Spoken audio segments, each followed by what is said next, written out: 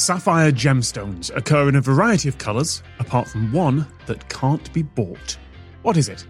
The answer to that at the end of the show. My name's Tom Scott, and this is Lateral.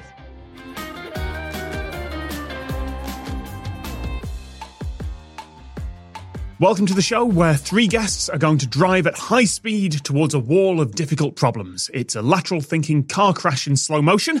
And we start by meeting, from Escape This Podcast, returning to the show, our regular Bill Sunderland. Hello! I'm excited to be back. Last time, there was less character work than usual from you. We had a long Who's On First riff, but at no point did we meet a strange character that you were improvising off the spot. Well, you said to me, I hate your character work. I never want to see it again.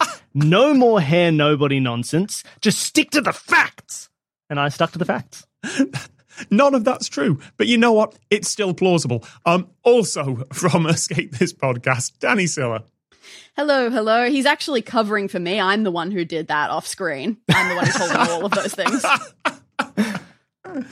And rounding out the trio for today, from the Flute Channel and, frankly, a world-class flutist in her own right, Amelie Brodeur.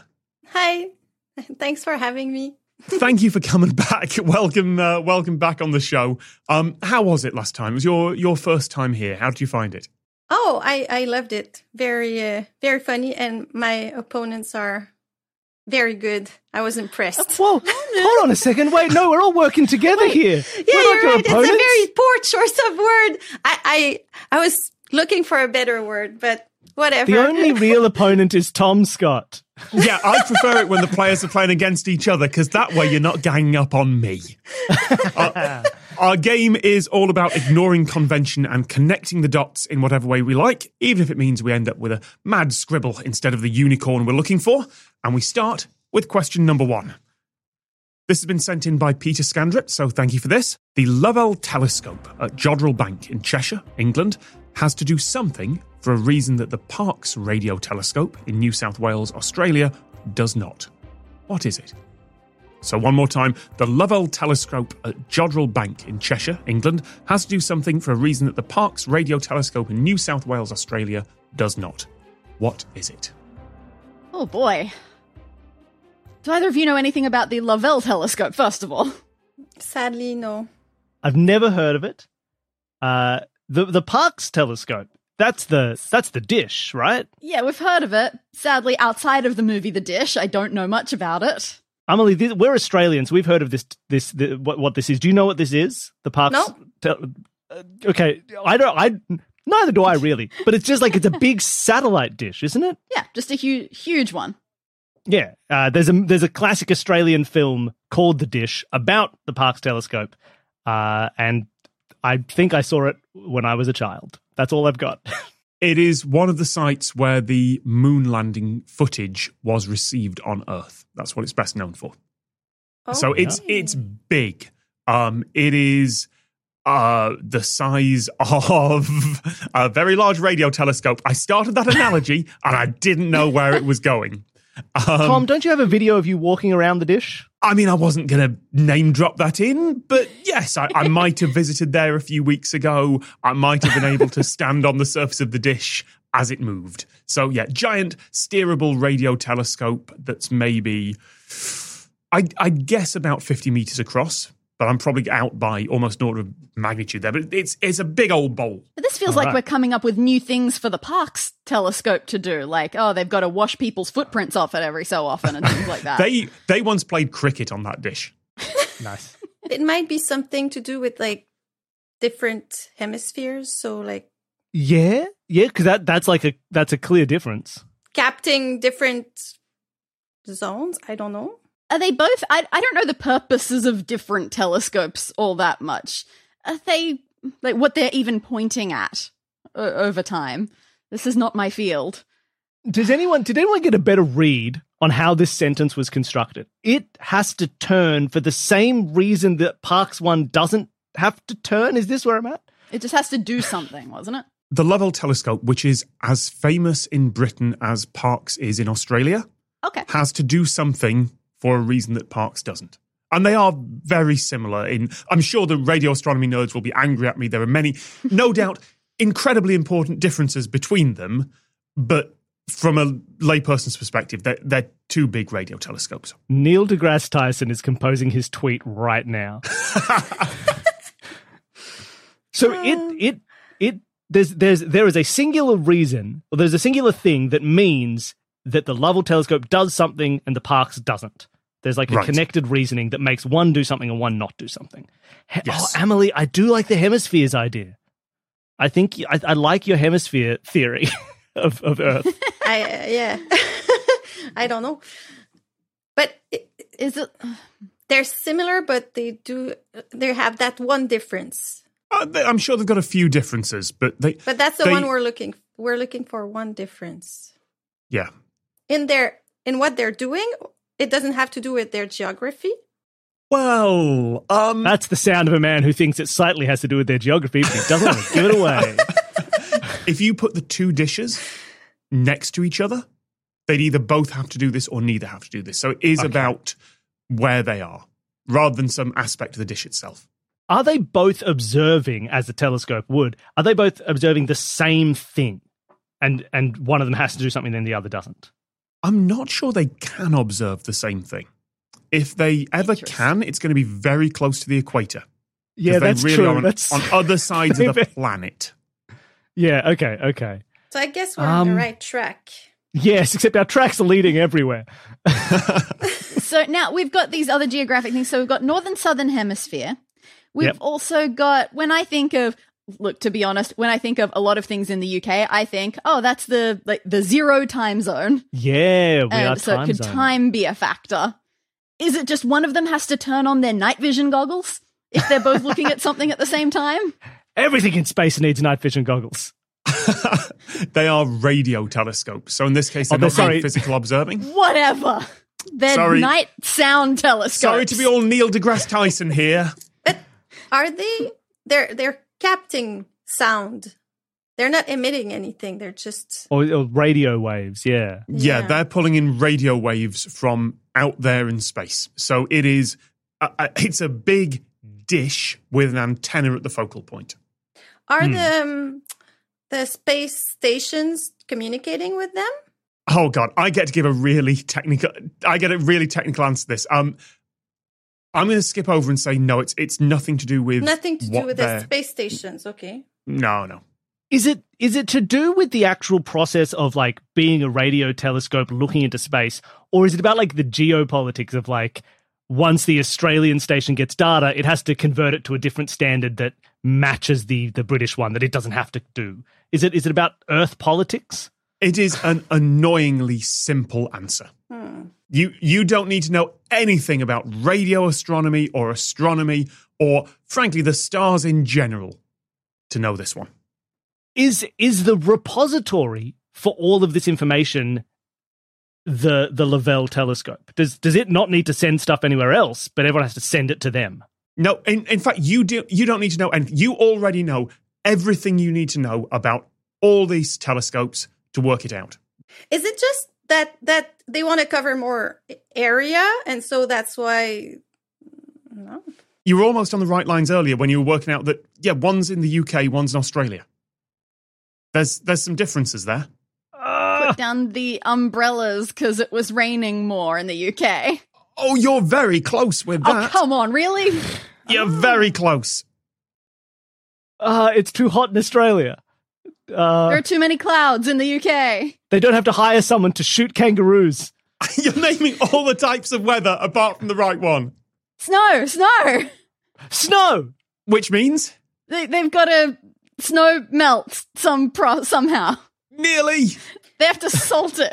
It's a big movable dish. Oh, they've got to tilt it down. They've got to tip it. Yes. They tip it. The old once or twice telescope a year, tip. the Lovell telescope has to tip out the snow from its side. They go vertical. They point it vaguely in the direction of the sun, but not too close so it doesn't fry any instruments. And they let the snow melt away and out of the bowl, which Parkes in the middle of the heat of Australia doesn't have to do. Now, Amelie, you live in a snow country, so I'm putting all the blame on you. I should have thought of that. This is the competitive spirit that you asked for, Amelie. Today I taught someone how to walk on the ice without falling. Ooh, that's impressive. Oh, I wish I knew that. I've been through once. Oh, wait, without falling through or without falling over? Because I've fallen through. Just falling on your back. Okay. Yeah, because this poor kid was just arrived here a few weeks ago from a place where there's no snow. And he was like, I'm always falling. I said, you have to walk like a penguin. So if you ever walk on ice, walk like a penguin. Just a bit tilted forward. The kid arrives, he falls over immediately and sees Amelie just gracefully waddling across the ice, playing a flute. Oh, but you can't do this yet, kid? Welcome to Canada. Yes, the Lovell telescope in England occasionally has to go on its side and tip out the snow. Our first guest question comes from Amelie today. Whenever you're ready, take it away. Okay, so this listener question has been sent in by Jasper, aged 6. In which sport do you have to color code your equipment for the benefit of your opponent? I repeat. In which sport do you have to color code your equipment for the benefit of your opponent? Was that aged 6? Because that is one of the best questions we've had in terms of intro. That's amazing. It's so simple, but I have no idea. So good. Feel free to cut this call back, but I would say chess, as we figured out in last episode. Quite important. No. I mean, most sports that I can think of do have color coding in some fashion or another. For players. A player's equipment? Is player an equipment in a sport? That's for the benefit of both teams. Like soccer teams wear different colours, so both teams can figure out who's on where. Their team, yeah. What would you need to color code for your opponent? Also, equipment, not clothing. Equipment. Yeah, equipment. One of my first thoughts, right? Because if you're mentioning like it's for your opponent specifically, is sports where you have like asynchronous equipment. Yes. So like in cricket, you have asynchronous equipment because whoever has the bats at one point in time, the other team will not. Whoever has the ball, the other team will not. Like there is explicitly like if you color code the bats in cricket, that is explicitly for the other. Like it affects the two teams differently. How many sports with asynchronous equipment and a phrase that I am enjoying saying can we name? I was thinking it was more like not fencing, because that doesn't have much color coding in it, but something where you actually have to fight your opponent so the clues are on your own body. Like paintball? Oh, that's true. You probably would color code your paintballs. If you're on a no, because you know if you've been hit or not. Like that'll help in case of friendly fire. But I'm out. Someone on my own team shot me. That's not for the benefit of the opponent. I went paintballing once a while back on a stag do, so bachelor party for the Americans. And at one point, they lined up all the people who were there for birthdays, or like the bachelor, the stag, whoever, like, and just did a firing squad on the assumption that everyone would kind of go easy on them, and that shortly afterwards they'd all run away. And they all did run away, apart from one who was our bachelor on our group, our stag, who just kind of took it for some reason. And like, come on, you cockroaches! Well, after a couple of seconds, we sort of went, that's it, that's enough. And like everyone else in the group you're still firing. Why are you still firing at him?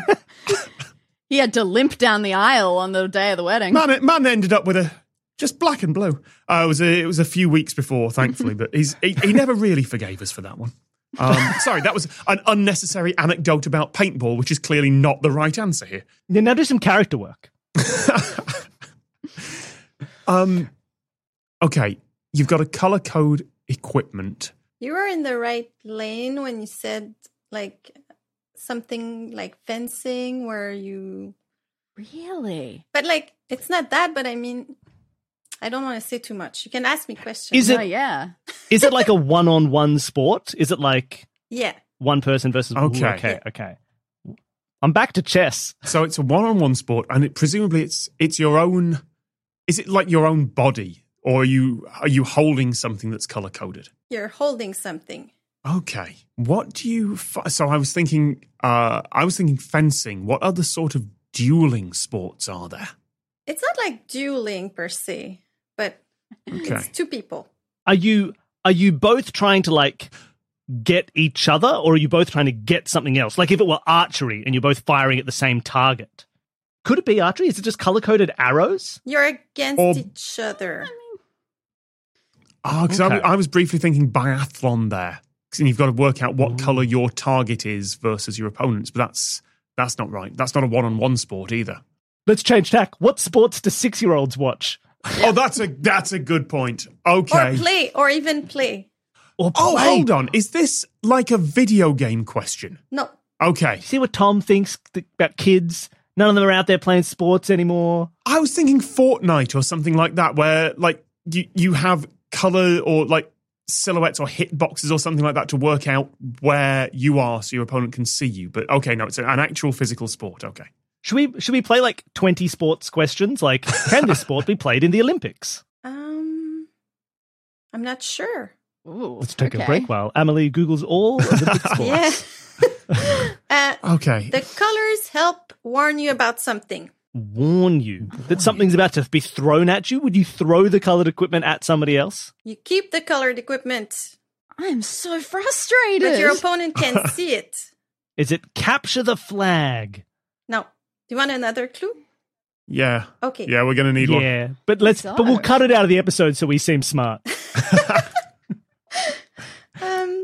The opponent's equipment has two main colors. Rival barbers with their two poles spinning and spinning.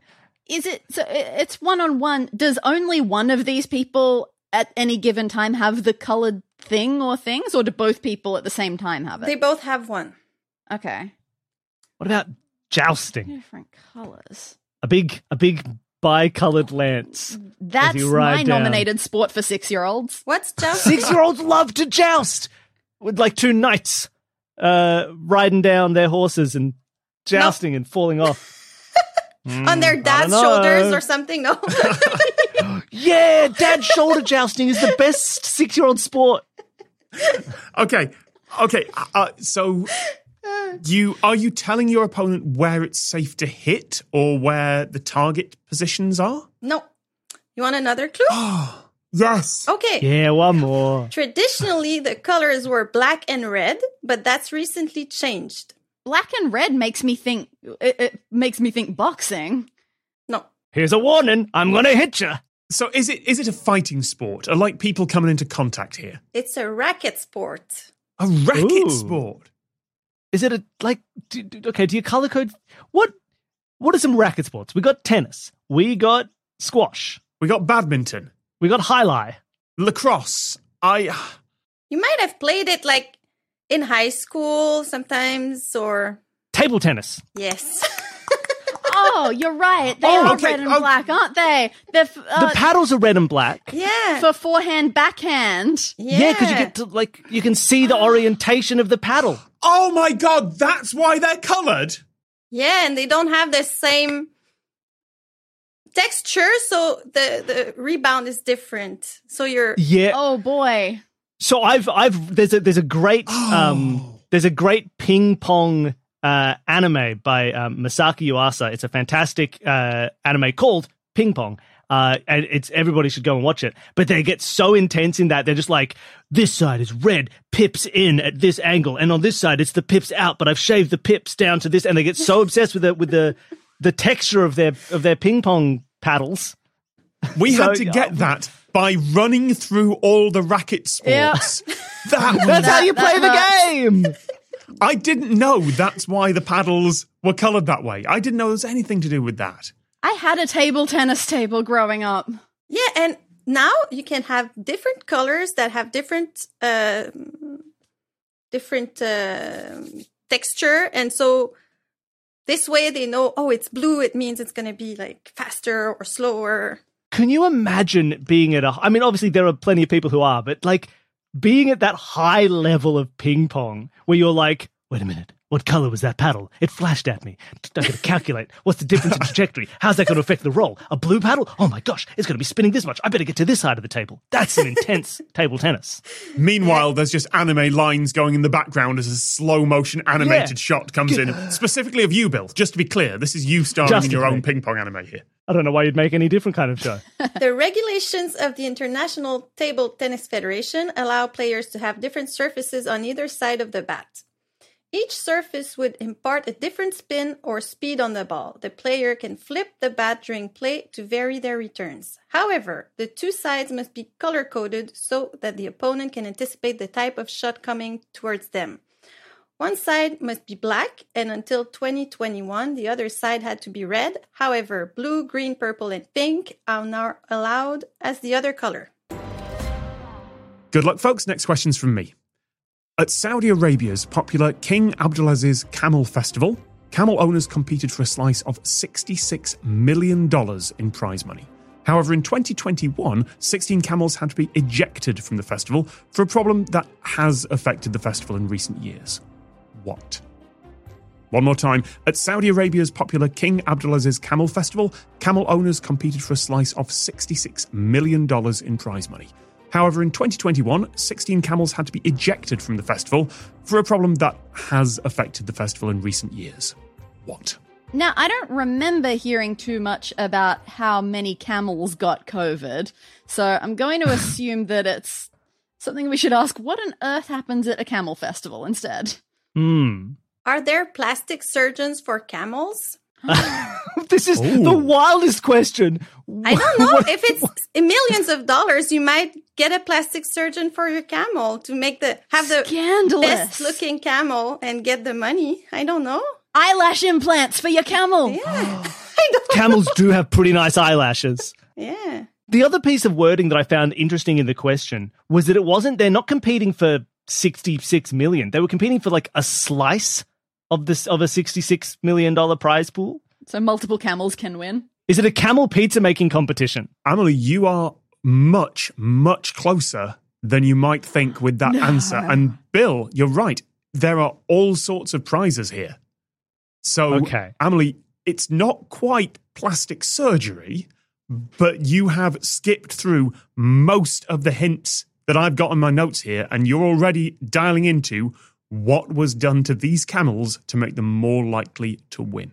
Okay, so we're doing surgery on camels to win a slice of 66 million. I was then going to suggest, were some of them not actually camels? They were just disguised horses. Just surgically putting humps on horses. A big problem plaguing this festival. Wait a minute. This is just another horse. You put eyelashes on a horse. You made me think it was a camel. Okay. So surely, right, Emily, you seem to go straight to like it's a camel beauty competition, like Crufts, but for camels. Yeah, is that right? Is that what is not a camel race? Because my first thought was a race, that they're racing the camels. There are many things that are part of this event, but apparently this was the beauty contest. Beauty is a strong term. You are right that it is in the same kind of vein as Crufts and dog shows. They are looking for certain attributes that are the perfect, the platonic ideal of camel is what they're looking for. I guess it's either like a type of surgery or some makeup or something like that that's not allowed. Yeah, honestly, if you were finding this after like 15 minutes of discussion, I'd give you the points already. Not there are points, but I'd give you. But you know what? You honed in so fast that I'm looking for a specific thing here. Did they have a preference of what they found more beautiful in a camel for dromedary versus Bactrian? Number of humps. According to my notes, they are looking for long, droopy lips, a big nose, and a shapely hump. A shapely hump. Because this was my question. I think we should all go around in a circle and start to list off what we think are the main features of a camel that one would judge. Hump is my first first port of call. Maybe they got hump enhancement. Yeah, you are getting injections into their humps.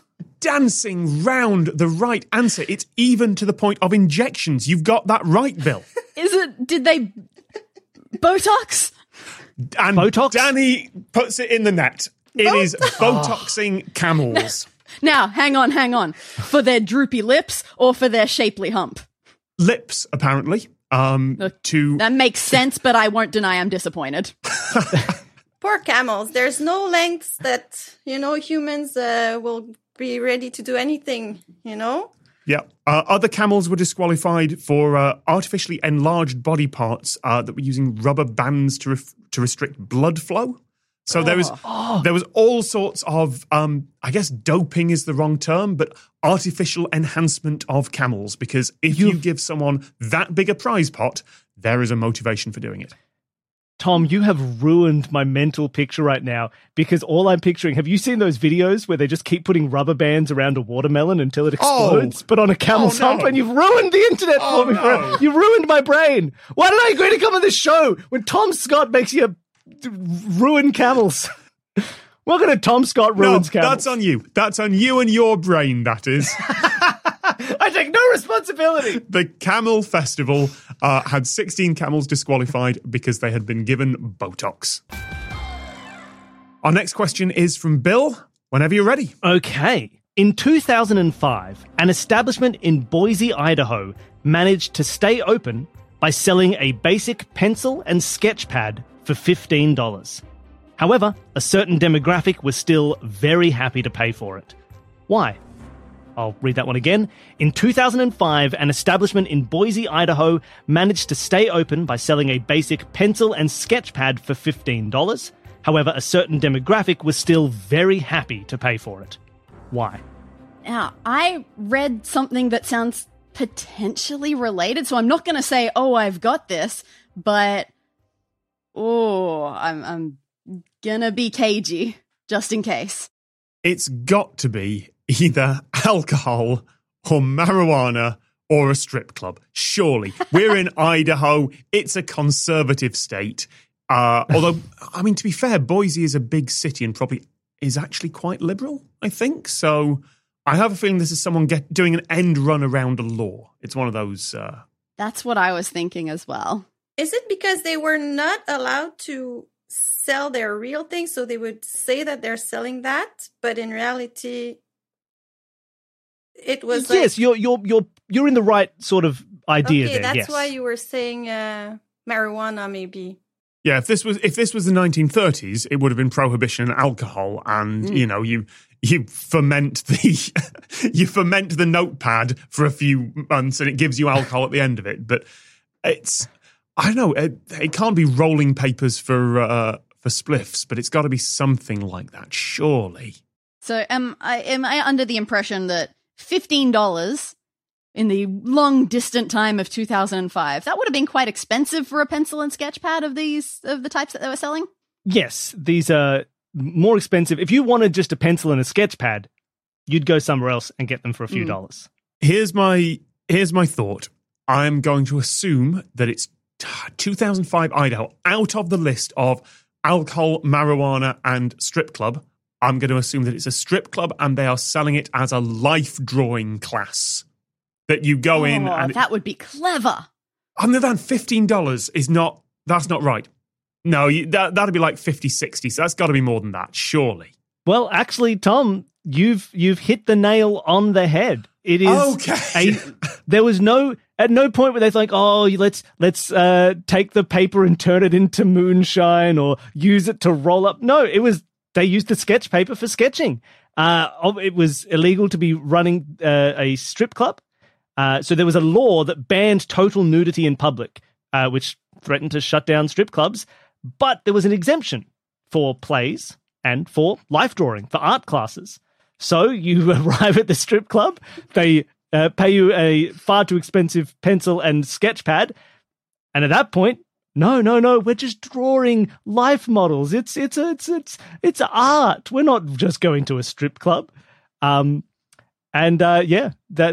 was their way of getting around the ban. The similar one that I had heard just recently was for marijuana, where places you couldn't sell marijuana, but you could have marijuana. So they would just be selling expensive paper and pencils and saying, and also here's a free gift with every purchase. That's how they get you. It tends not to survive courts of law. It tends to be someone who's got a brilliant idea that then just meets a judge who just goes, no, come on. It's like the sovereign citizens of strip clubs. So, the way you said that in my head, it's a TV series like The Real Housewives of Beverly Hills. Well, welcome to Sovereign Citizens of Strip Clubs. I'm Michael, but I don't have a real government identity. I'm a person, not a personage, and you can't charge me with crimes. And also, now I'm taking off my clothes. Why are we giving this idea away for free? So yes, because of a law banning total nudity in public, a strip club in Boise, Idaho got around the law by selling pencils and sketch pads for nude life art to bypass that ban. Next question then, folks. In 2009, Stansted Airport in London had to repaint something overnight due to forces beyond its control. It will be 56 years before it'll have to do that again. What was it, and why had it changed? I'll say that again. In 2009, Stansted Airport in London had to repaint something overnight due to forces beyond its control. It will be 56 years before they'll have to do that again. What was it, and why had it changed? 56 years from 2009 or from now? From 2009. I assume, actually. I don't know the answer to that. It'll be a while. It'll be the middle of the century before they have to do that. So they have to repaint for something that seems like it might happen periodically.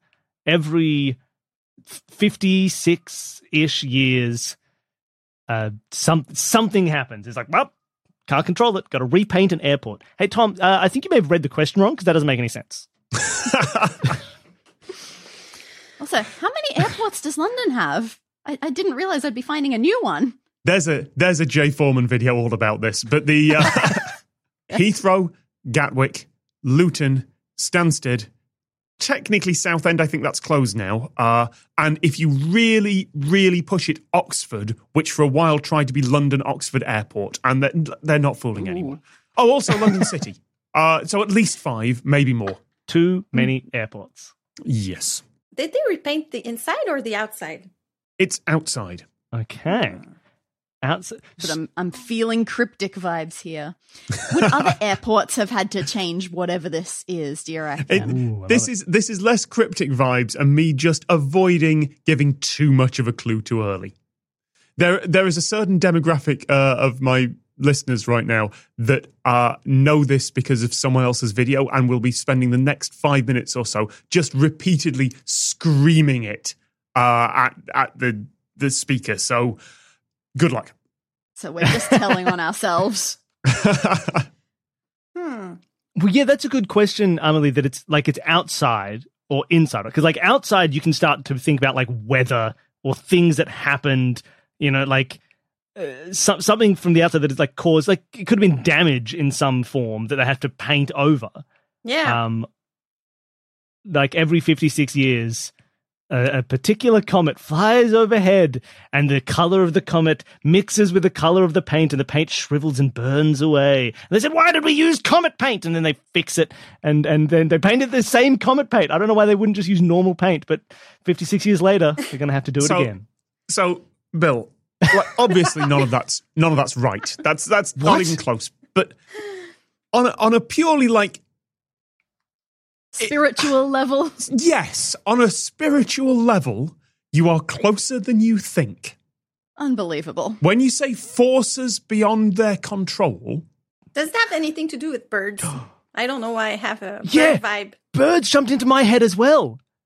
I pictured like a migration. The 56-year migration patterns. Yeah, that flies right over the airport and all the birds poop at once and covers the airport. Yeah, right. It's like all these Canada geese every 56 years think, let's go to London. That'd be nice. It's been 56 years. They fly over and they poop on an airport. I mean, there are those insects, there's cicadas, like locust things that hatch every 7 or 13 years. So like it's not completely out the question that.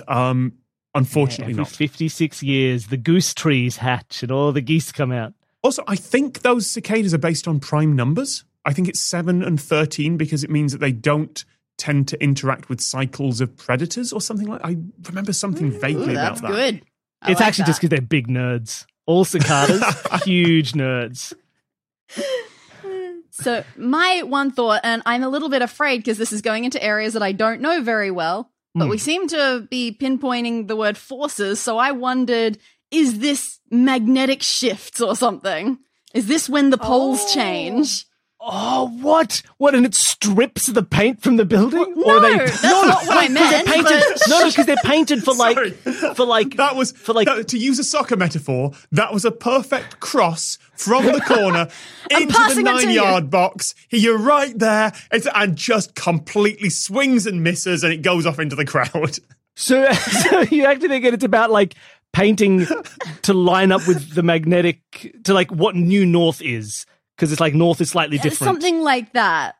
Yes, that's the forces beyond their control. So what are they painting and why? We know that they're painting the outside of the airport. But you want us to be more specific? No, they're painting something. Oh, no, they're painting something else. They're painting a specific... They're not just, oh, God, the magnetic poles have shifted a little. We're going to have to whitewash the outside of the airport again. This is a very specific thing that's being painted. Okay. Allow me to take a dip into the pool of Tom Scott viewers that he was talking about earlier. I think are the ones who are also CGP Grey viewers. There we go. I feel like we have seen CGP this. Grey did a fantastic video, but it was all about like the very specific ways in which runways are marked and numbered and painted.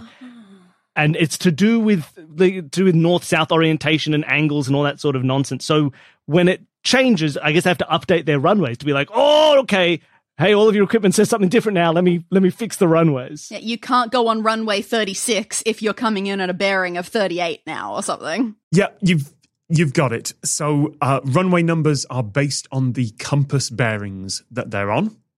So if it's a bearing of 234, they'll round it to 230 and then drop the 0. So that would be 23. And then occasionally the magnetic North Pole will move enough that the airport has to go out, scrub off the old runway number and paint in 22 or 24 or something like that because it doesn't match up anymore. Danny, the last guest question of the show is all yours. Take it away. This might be a bit of a callback to our last episode, assuming it didn't get cut. A crook, or a criminal, hangs around the entrance to an apartment block and observes one of the residents going inside. However, when he sees the electronic number pad that secures the front door, he realizes he's wasted his time. Why? One more time. A crook hangs around the entrance to an apartment block and observes one of the residents going inside. However, when he sees the electronic number pad that secures the front door, he realizes he's wasted his time. Why? Is this literally the anecdote I did last time I was here? That he could get it to 50-50, but if he got it wrong once, the police would come. It is not that, thankfully. No, Tom, obviously this is Johnny No Fingers, who was casing the joint that, I'm going to get in there later. They're going to have the door. It's going to be unlocked. I'm going to get in. The only thing that could stop me is some kind of security device that requires me to use my fingers to push a button. Oh, no! It's an electronic lock! I'll never get it. Johnny No Fingers loses again. The character works back. It took 2 episodes, but the character work is back. I don't even know why I chose this career path. I got no fingers to hold the loot. What am I going to do? I got a cash bag full of money. I got one of those big bags. There's a dollar sign on it. It keeps slipping out of my hands. Amelie, please save us from the shtick. It was a natural career path because he couldn't leave fingerprints anywhere. Hey! That's why I chose it. I thought I'd be safe, but I also can't do any crimes. Just to be clear, this is not the story I told last time about how the numbers are worn off and he could just tell which numbers were being used a lot on the keypad. No, because that seems like it would be a bonus for him, if anything. Right, okay. Yeah. Okay. So he saw the pad and he's like, I lost my time. Yeah, he said, and he hasn't wasted his time as in, I could have done this much faster. He's wasted his time and is leaving. Oh, right. Okay, I misunderstood that. I assumed that it was a pad that you looked at and you're like, I don't need to have cased the joint at all. I could have just walked in. Yes, I gather that. I'm glad we clarified. Okay. So, because like, if you're a thief, you went up to the pad, and then you saw that all the numbers, it was like a 4-digit code, but the label was, hey, the code is everybody's net worth. And you're like, 4-digit net worth? What am I going to steal from these people? And then it leaves. What kind of information? I'm setting up the question of what kind of information could you get from an electronic lock pad that would make you be like, not worth breaking into? So there's something about the code or the way it's entered that means... Does it mean that you turn away because you know there's nothing valuable in there, or you turn away because you know you will never make it inside, or it's too secure? Very fair question. Or is it just one of those things like when you talk about like security systems, a lot of security systems are set up to be like, oh, hey, this is the security system, or there's a camera on you, or there's this, that, or the other. And half of those are lies, but they're there just specifically so that this happens, right? You go up to the lock and then you lean in, you look at it, and it says, this has a camera. We now have your face on camera. And you're like, well, if I break in now, they got my face. I'm not Johnny No Face. They can't identify me by the face. That's my one weakness. Is there something that's like, haha, if you do this crime, you're going to get caught now? I wouldn't say that, no. And I think a little bit to focus on is, what was the criminal's plan initially? Like, based on what we heard, he observed one of the residents going inside and then went to try it himself. So what was he planning on doing? So did he notice that that person maybe wasn't worth the risk? No, the person didn't particularly matter. They were just a resident of this building. So it's really about the pad. It is about the security. So he's looking at the pad, and I've assumed you know what? Not all criminals are men. They are. Yeah, but Johnny No Fingers is a real man's man. They're shoulder surfing the password or the passcode that goes in. I've realized that shoulder surfing is a term from like hacker movies in the 90s, but I'm going to stick with it to try and see what the code is that's being typed in. So could that code convey information somehow? Could that code be a number that gives a clue about something? I'm going to go with they were probably not quite shoulder surfing exactly. I assume they were wearing the full typical thief's getup, so they might have hung back a bit. They didn't want to be seen quite that much. It's a normal pad with numbers?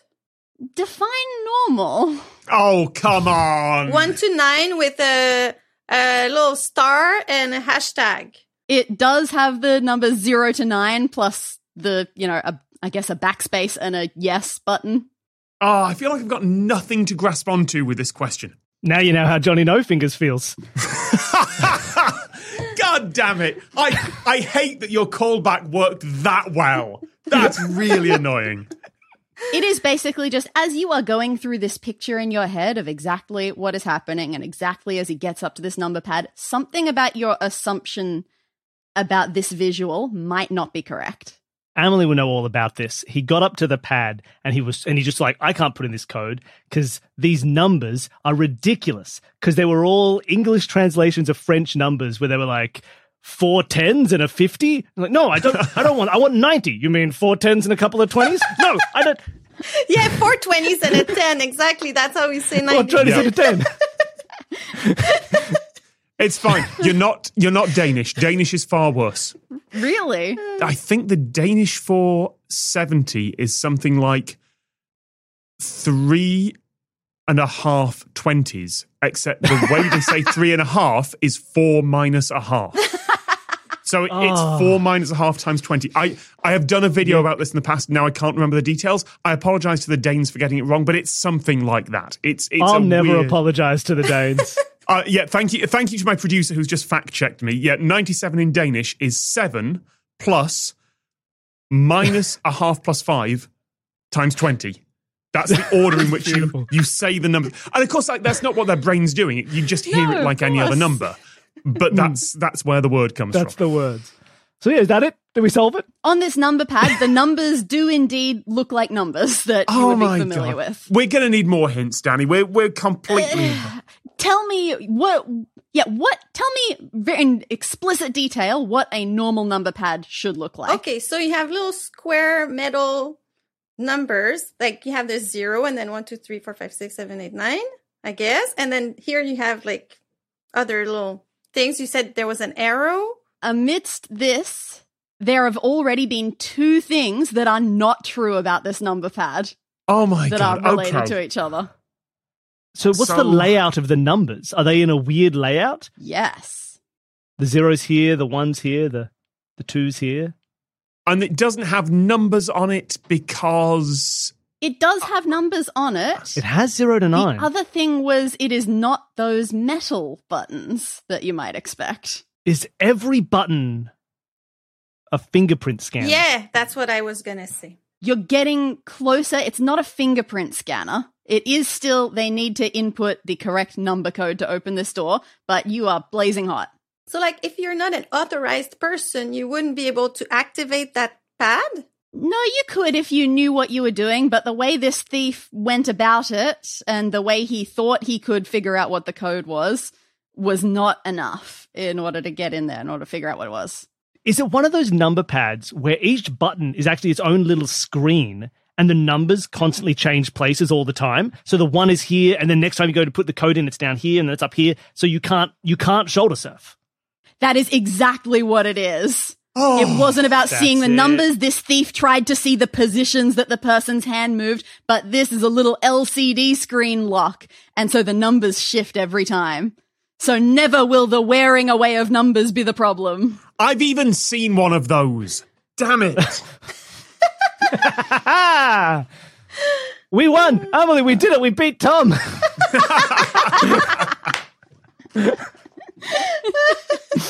In the last building that we lived in, it was a brand new building, which I don't know if it's the same where you live, but here that means loads of problems.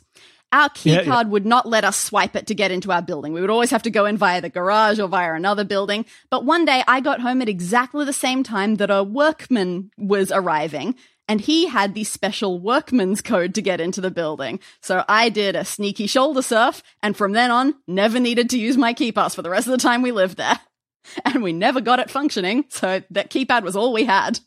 And that number was 24328, if anyone would like to get into 97 Acacia Avenue. Well done. This thief realized he had wasted his time because the keypad randomizes the number positions each time you look at it. Our last question then was the one that I asked the audience right at the very start of the show. Sapphire gemstones occur in a variety of colours, except for one that can't be bought. Does anyone know what that is? Do you want to take a quick guess before we head onwards? Is sapphires the one that they're the same as rubies technically? So you can't find a red one because that will always be listed as a ruby? Absolutely right. Oh, There we go! Red sapphires are rubies because they were discovered before chemical analysis figured out that they are actually just the same mineral. I'm leaving now. Finishing on a high note. We're done. Mic drop. On that high note, let's start with Amelie. Tell us what's going on in your life. Where can people find you? So you can find me on my YouTube channel, the Flute channel, where you can listen to some flute or get better at playing the flute. And there's also the Flute Talk podcast. And next up, this time let's go to Bill first. Plug the podcast, plug what you're doing. Yes, if you want to check out other stuff that Danny and I are doing, you can check out Escape This Podcast, where we have guests on to solve audio versions of escape rooms. And the other half of that podcast is Danny Siller. Our other one is Solve This Murder, where we create and then solve fictionalized crime for when all the true crime becomes a little too real. And if you want to know more about this show, you can find us at lateralcast.com, where you can send in a question of your own. You can find video highlights at youtube.com/lateralcast, and we are at lateralcast pretty much everywhere. Thank you very much. It is goodbye from Bill Sunderland. Goodbye! Danny Siller. See you next time, I'm sure. And Amelie Broder. Thanks for the game. It was very fun. I've been Tom Scott, and that was Lateral.